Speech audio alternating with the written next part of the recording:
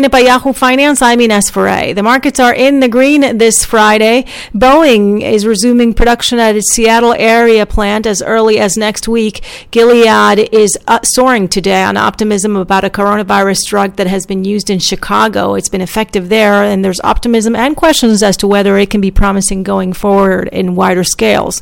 And also Netflix today was slightly lower. BMO raised its price target on Netflix to $500 ahead of its earnings on the 30th.